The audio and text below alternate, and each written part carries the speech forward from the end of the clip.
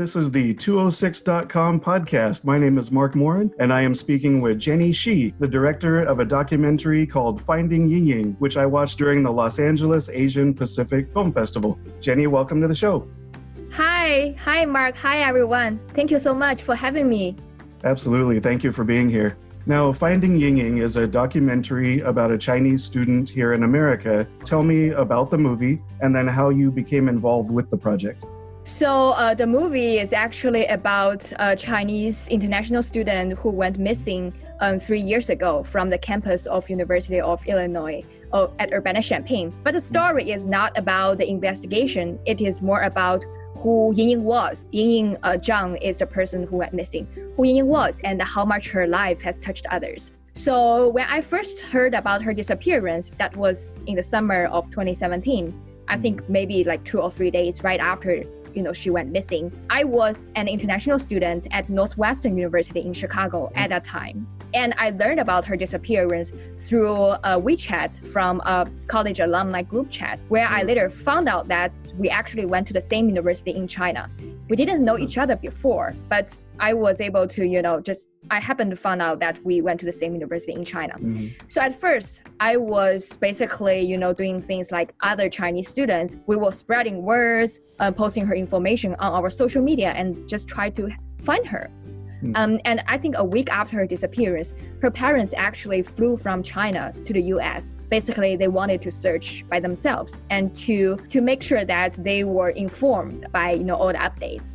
And there were a lot of people helping them. And I also went down to Urbana-Champaign to see what I could do. At first, I didn't approach them as a filmmaker. I didn't really say I'm gonna make a feature-length film, things like that.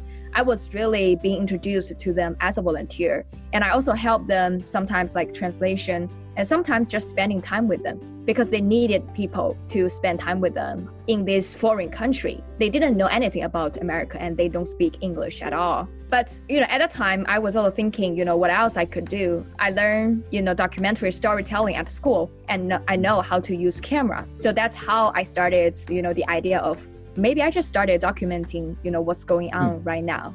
At that time, there were a lot of reporters, basically covering the public events like press conference, like the walk and the concert for Ying, things like that. I was also among them, documenting things. And I also later talked to the family and I pitched the idea of maybe I started to document the places Ying used to study, used to work. And that could be something they can bring back to China and to share it with other family members who didn't have a chance to learn what Ying was doing in the US. So that's how gradually, I started to documenting Ying stuff and also the family. I think I would say the process was also a process of building the trust. So it really took me several months to really make them comfortable to be on camera. But sometimes I would film just a little bit and then just stop filming. So it was really a process of, navigating what is the best boundary between, it's okay or the family feel uncomfortable. Yeah, and that's one thing I really noticed is they seemed really open to just existing and communicating like they normally would, even with you, documenting it. I guess maybe expand on that more of your interactions with the family and how your interactions with them evolved over the course of the entire documentary. I think at first I was very careful about what I said and what I did in front of them because they were basically in deep grief. And they were was really, anxious and really wanted to find me. So I just didn't want to put extra pressure on them just because of, because making this documentary. At first, the family, they spent 5 months in the US in 2017 before they ran out of money and went back to China. So I visited them once a week, most of the time without camera. But, whenever they went out to search, I would also I have a friend who was a volunteer at U of I. His name is Shiling Sun, and he later became also a cinematographer and a co-producer of the film. So basically we follow the family together. When they went out to search, we would document their search. And sometimes, they were staying in the apartment. We would ask them, maybe we wanted to film some quiet moment, just for 5 minutes. And we just did that. So at first, every step was very careful.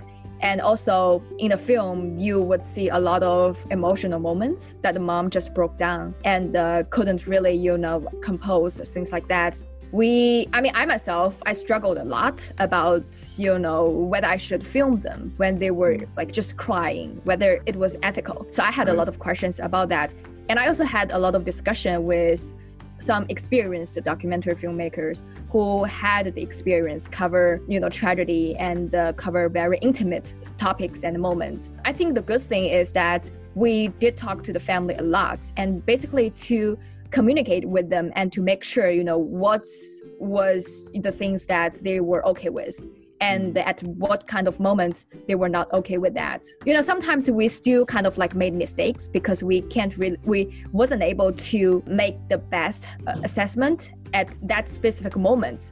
But later we would still talk to the family, and if they said like we didn't feel comfortable actually at that moment, next time we want to make sure that we avoid the same problem, the mistake we made. But again, it was very difficult because, sometimes I feel like the relationship was really stable, but it was actually not. And they would change their mind. And it also depends on how much information they learned about investigation. That would really change their attitudes towards media. And in 2018, when the family were in China, the situation was quite different because they were at home. They were much more relaxed.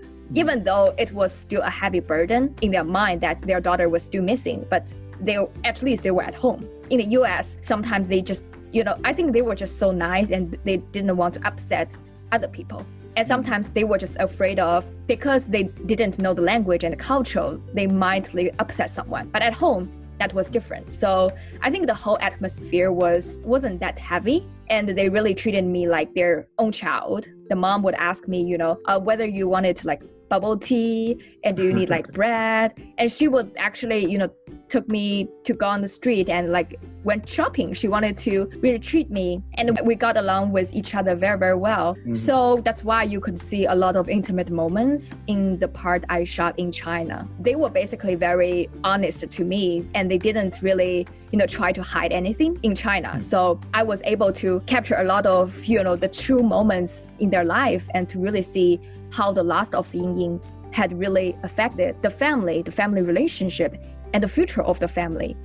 And also, that was during that time I got access to Ying's diaries and also her home videos and the childhood photos. And that was a great chance for me to learn more about Ying. And the relationship with the family also changed in 2019 when it came to the trial, because trial, there was something really confidential. You can't really reveal it to someone else. And they also have agreement with the lawyer. So we try to navigate our relationship with the family, as well as how we are going to basically film the trial when you knew that cameras were not allowed in the trial. So we basically, Shilin and I, we tried our best to document everything happened outside the courthouse, basically capturing the family walk into the courthouse, and after they just left the courthouse. We tried to capture those moments. And we actually didn't have access to the family for the entire guilt phase, because their lawyers suggested them not talking to anyone else, even though we thought we had a long relationship with the family already. But because of the suggestion from the lawyer, the family made a safe decision. That's a safe step for them, just not talking to us. I knew at that time there was another documentary crew that's from a big news media. They were making a documentary as well. So I just feel maybe from the family's perspective, it's better to, just to say no to both crew, to be fair. Otherwise, you might upset, either of them if you granted, access or things like that. And that would be complicated. And again, I would say the family, they were very vulnerable in the US. It's about emotion-wise and culture-wise. And we just wanted to protect them. So even though we lost access to the family in terms of filming, we were still having lunch and dinner with them. And sometimes, because the trial happened in Peoria, not in Urbana-Champaign, so there wasn't a large Chinese group helping the family in Peoria. So it was actually Shilin and we drove the family around in Peoria whenever they wanted to get groceries. And sometimes they wanted to, they needed to record testimony beforehand. We would drive them to the courthouse. So basically just doing volunteer work. And, after the trial, we, continued to film their reflections, and also capture the aftermath. So basically that's how the relationship between the family, I would say like it's like fluent, you can't really say 100%, but we just try to navigate relatively, comfortable relationship and a safe distance with the family. And you had mentioned Yingying's diary. To me, that became a really important part of how you told the story, and it creates a lot of emotional connection to who she was during her time in America. How did that evolve as part of the storytelling process? I think when I first started the film, basically I didn't know what's gonna happen next. So like we thought we would find Yingying like very soon. Maybe she would come back safely, and that's it. And maybe like my footage is just footage, documents their experience, a short experience in the US, and that's it. But when we learned that like 3 weeks after her disappearance, the FBI arrested suspect and they didn't believe Yingying was still alive, we knew that the story was going to a different direction that no one really, expected. And I started continue following her. And I also realized that, there were a lot of news coverage on the crime, on the investigation, on the perpetrator, but not really about Yingying and her family. And even for those, coverage about Yingying and her family, they were really, stereotype of victim. It was either like mom, like breaking down and crying, and sometimes they won't even subtitle her words. It's just like really crazy yelling, things like that. And that wasn't something we wanted to show in the film. And I was thinking, maybe we can make a film about Yingying. But at the time, I wasn't really sure because I didn't know how much material we can get, to tell a story of Yingying. But luckily, we learned that Yingying kept the diary. We actually, in post-production, we had different versions of the film. In the first rough cut, we had a lot of crime in the film, actually. And at first, we thought that maybe people, would like the crime part because like true crime is so popular. But meanwhile, we wanted to tell a story of Yingying and her family. So how could we really balance, these two parts? And it was after several work in progress screenings, we realized that since, our ultimate goal is to celebrate her life, we might not need, too much crime in the film. And also we really needed to figure out how we can keep Yingying alive throughout the film. So we got her diary she kept in the US before she disappeared. And we also got access to her diary she kept in China, describing her relationship with the family, describing her dream, why she decided to come to the US, and all her concerns. That's how we can learn, basically try to get a full picture of who Yingying was. And I think that's the strongest materials, other than different people talking about her. It was always her own words, own handwriting, and you see it on the screen, and really to feel her personality through her writings. I think that's the most powerful piece. Yeah, absolutely. Like I said, that was really where I connected emotionally. It was when sentences or paragraphs from her diary were read, and you really got a sense of just how inspirational of a person she really was. And, it turns out what a tragic loss that was. I think that was a really good move to go that direction. It became an inspirational story, not just, your typical, like you mentioned, all of the popularity of true crime and everything that's out there. It was a lot more and a lot deeper than that. So I'm glad you were able to find that and take that direction. Now, the documentary has won several awards already at various film festivals, which to me shows how much people are connecting to this story. What has the response been like for you as it's played through festivals to this point? Yeah, I think we had like different response, and I was actually hoping if there would be like physical festivals, but now I can only get response during like live Q&A, or sometimes people would like tweet about the film. It's a difficult film for a lot of people to watch. It's heartbreaking. Sometimes people just feel like there's no really like real resolution for all these questions and what the family gonna do next.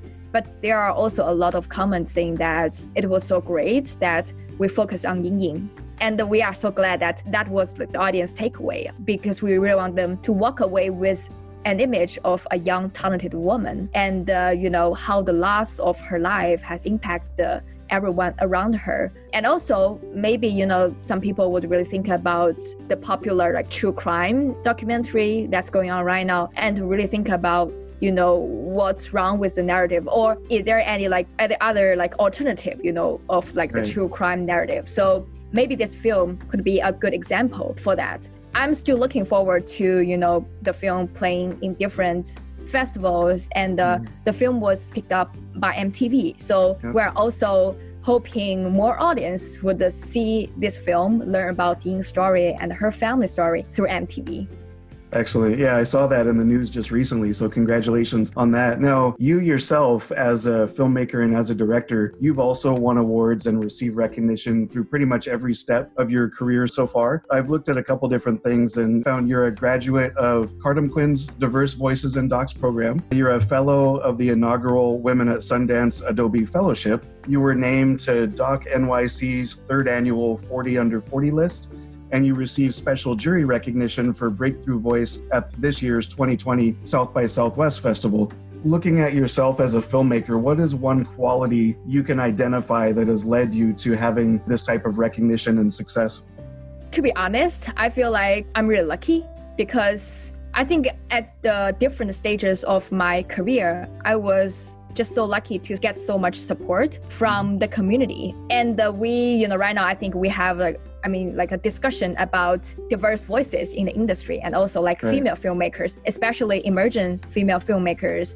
And I think I really appreciated that, people really recognize the importance of these voices, of our voices. And for me, for example, like Finding Ying, this is just a story I really wanted to tell. It's a story of my own community. And I have so much to, not to educate, but just to show people who had stereotype on us. And that's actually my driving force to continue, keep, pushing the story, keep pushing the project forward. Yeah, I think it's just, I really want to break the stereotype. And that's one of the reasons why I started to do documentary filmmaking. So for me, that's important.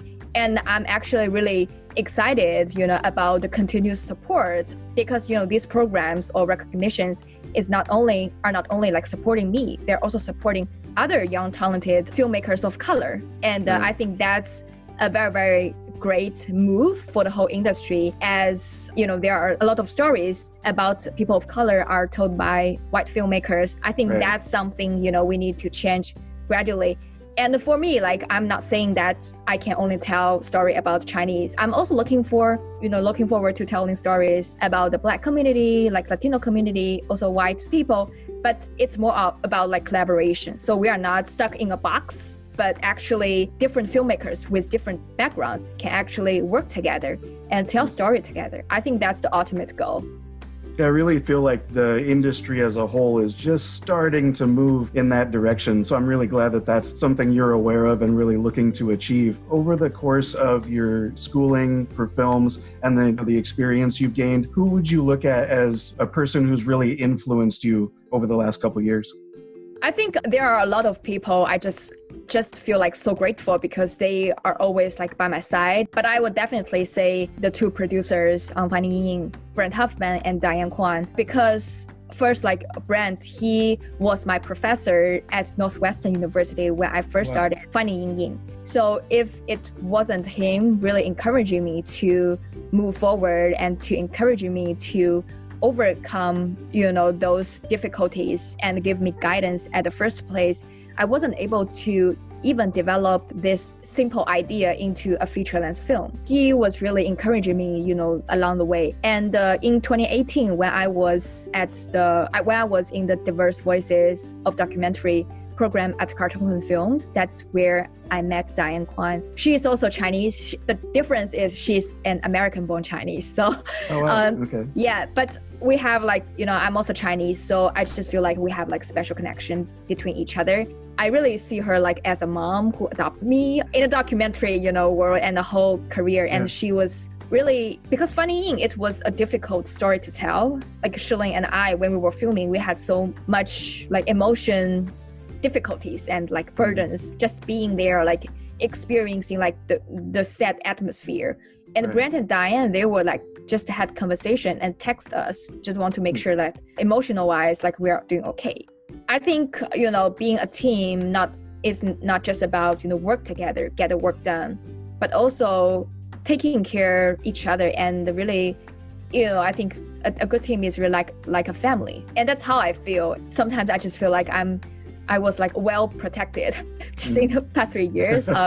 Whenever I have question, I would go to Brent and Diane, and they would just answer my question right away. And yeah, I just feel so lucky, and I'm so grateful to like everyone. And we also have great donors and investors, EPs, and the whole Cartoon Kun team. So yeah, so it's like it's not one woman's work funny. Right. It's more about a collaborative efforts, and everyone is working on that.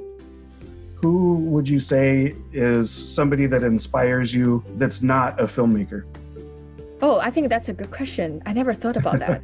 I think maybe my parents, because I don't know, I feel like documentary filmmaking is something like really difficult, and you need to be very, sometimes you need to be very tough, at everything. And you also need to be tough on yourself. Sometimes I just feel like because it's just so difficult, especially being an independent filmmaker. It was very difficult to like raise funds and sometimes get access. It's also difficult. But my parents, again, like they were just really supportive, whatever like decision I made in terms of my life, my career.